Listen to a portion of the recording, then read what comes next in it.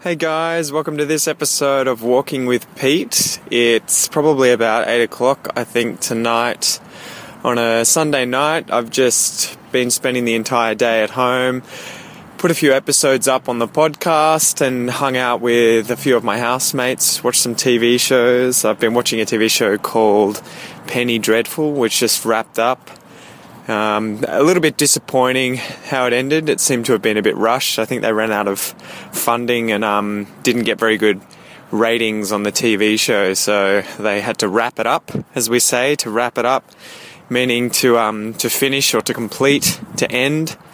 And yeah, so I finished watching that just now and thought I would go for a walk in the park and make another episode of Walking with Pete. So, what do I want to talk about today? I had something on my mind. So I've been listening to this podcast called Bilingual Talks, and it's a podcast by a guy in the US called Victor, and he speaks natively both English and Portuguese, Brazilian Portuguese, and I absolutely love it. So I shared it today on the Facebook page, and I just wanted to give a shout out to Victor and say thanks for what you're doing. And if anyone on the page is either Brazilian or speaks Portuguese and is learning English, or speaks English, whether it's their native language or a language that they have learnt and they want to learn Brazilian Portuguese, then I definitely recommend listening to his podcast, Bilingual Talks.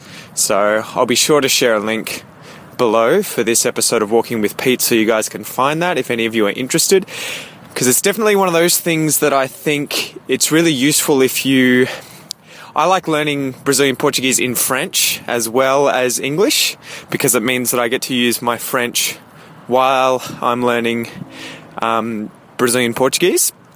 And so I really like resources like this where it's bilingual. You have all of it in Brazilian Portuguese as well as all of it in English. And so anyone who speaks either of those two languages and is learning the other language can use this resource and make the most of it. So absolutely love it. Just wanted to let you guys know. Check it out if you want to.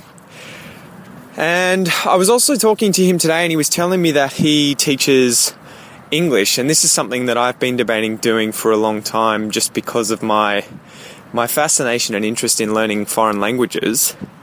And it seems that teaching English is probably one of the best jobs that I can get if I want to be able to travel abroad, travel overseas a lot more readily, a lot more easily, and have a job wherever I go, no matter where I go. So for me, it's difficult. Like, I'm doing my PhD and I've done that for years. I've done a master's degree before that in evolutionary biology. Before that, I did an undergraduate degree, which was 3 or 4 years long as well. And so I've done all this study at university only to kind of finish my PhD, hopefully by the end of this year, and then completely change what I'll be doing for a career, I guess. And my train of thought keeps kind of changing. There's so many things I kind of want to talk about, but I think initially I was really, really afraid of staying on path and doing the PhD or PhD related sort of area when I get a job. So doing science or continuing in academia, doing science in whatever area or field it was, when my heart doesn't feel like it's 100% in it at the moment. And I don't know if or when that will ever change. I could potentially never be that passionate or interested in science as I used to be ever again. And so I've sort of been in two minds, because you do all this study, you do all this work, and it leads you down this path, and you sort of don't want to jump off this path because of the amount of effort that you have had to put in order to get where you are. But by the same token, I don't want to stay on this path if my heart is elsewhere. I don't want to miss out on potentially having other experiences and ending up in a happier career because I was too afraid to take a risk and try something new and put what I had done in the past, albeit for a very long time, on the back burner, and focus on other things for a little while. So that's why it's sort of been difficult. I've wanted and I've debated a lot recently about doing English teaching. And, even if it's just informal lessons here in Melbourne or on Skype through websites like Verbling or italki. But we'll see. I've been debating that. So I'm going to look into it, I think, a little more at the moment in the next, few weeks and see if I can start giving a few of these lessons, whether it's just a few to see how I go, to see if I like it, to see if I can do it, to see if I'm good at it. Doing a podcast is one thing where I talk to myself effectively compared to teaching other people, so who knows how it'll go. But I would definitely love to hear what you guys think. Do you think it's a bad idea, quitting the PhD, or not quitting the PhD, but changing my career direction? So I would love to hear what you guys think, Is it a bad idea changing your career sort of choices after such a long time having studied it? Do you think it's a waste, or do you think it's a good idea? Is it a good idea that you find something else a little more fascinating? You feel like it could be a really, really big passion that you could fall in love with. So is it worth risking it? What do you guys think? Would you do it? Would you give it a try, or would you stick with what you know and keep doing what you've always done and play it safe? Or would you take the risk just in case what you try ends up being something that you absolutely adore, absolutely fall in love with, and could pay off a lot more in the long run, for the rest of your life if it turns out to be successful. And I guess also I wanted to see if any of you were interested in these kinds of lessons. Do you get these lessons, like private English lessons, from people, whether you live in Melbourne or whether you live overseas? Do you get them in person?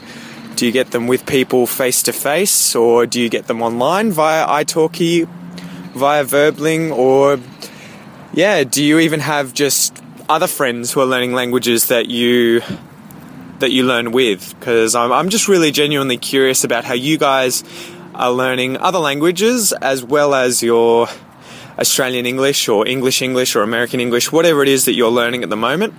So feel free to jump on the Facebook page and let me know, or send me a message. I'm just absolutely curious about how you guys are learning and what you like doing in order to learn when it comes to getting lessons, I guess. And I guess also, if you would be interested in getting lessons from me at all, I'm sort of interested in knowing how much interest there is in that. If I was to suddenly offer my services here in Melbourne or via Skype, would any of you actually be interested in that? Or should I just stick to what I'm doing with the podcast and let you guys stick to what you're doing? But yeah, so I thought I would just put that out there and let you get back to me if you can. Give me some feedback.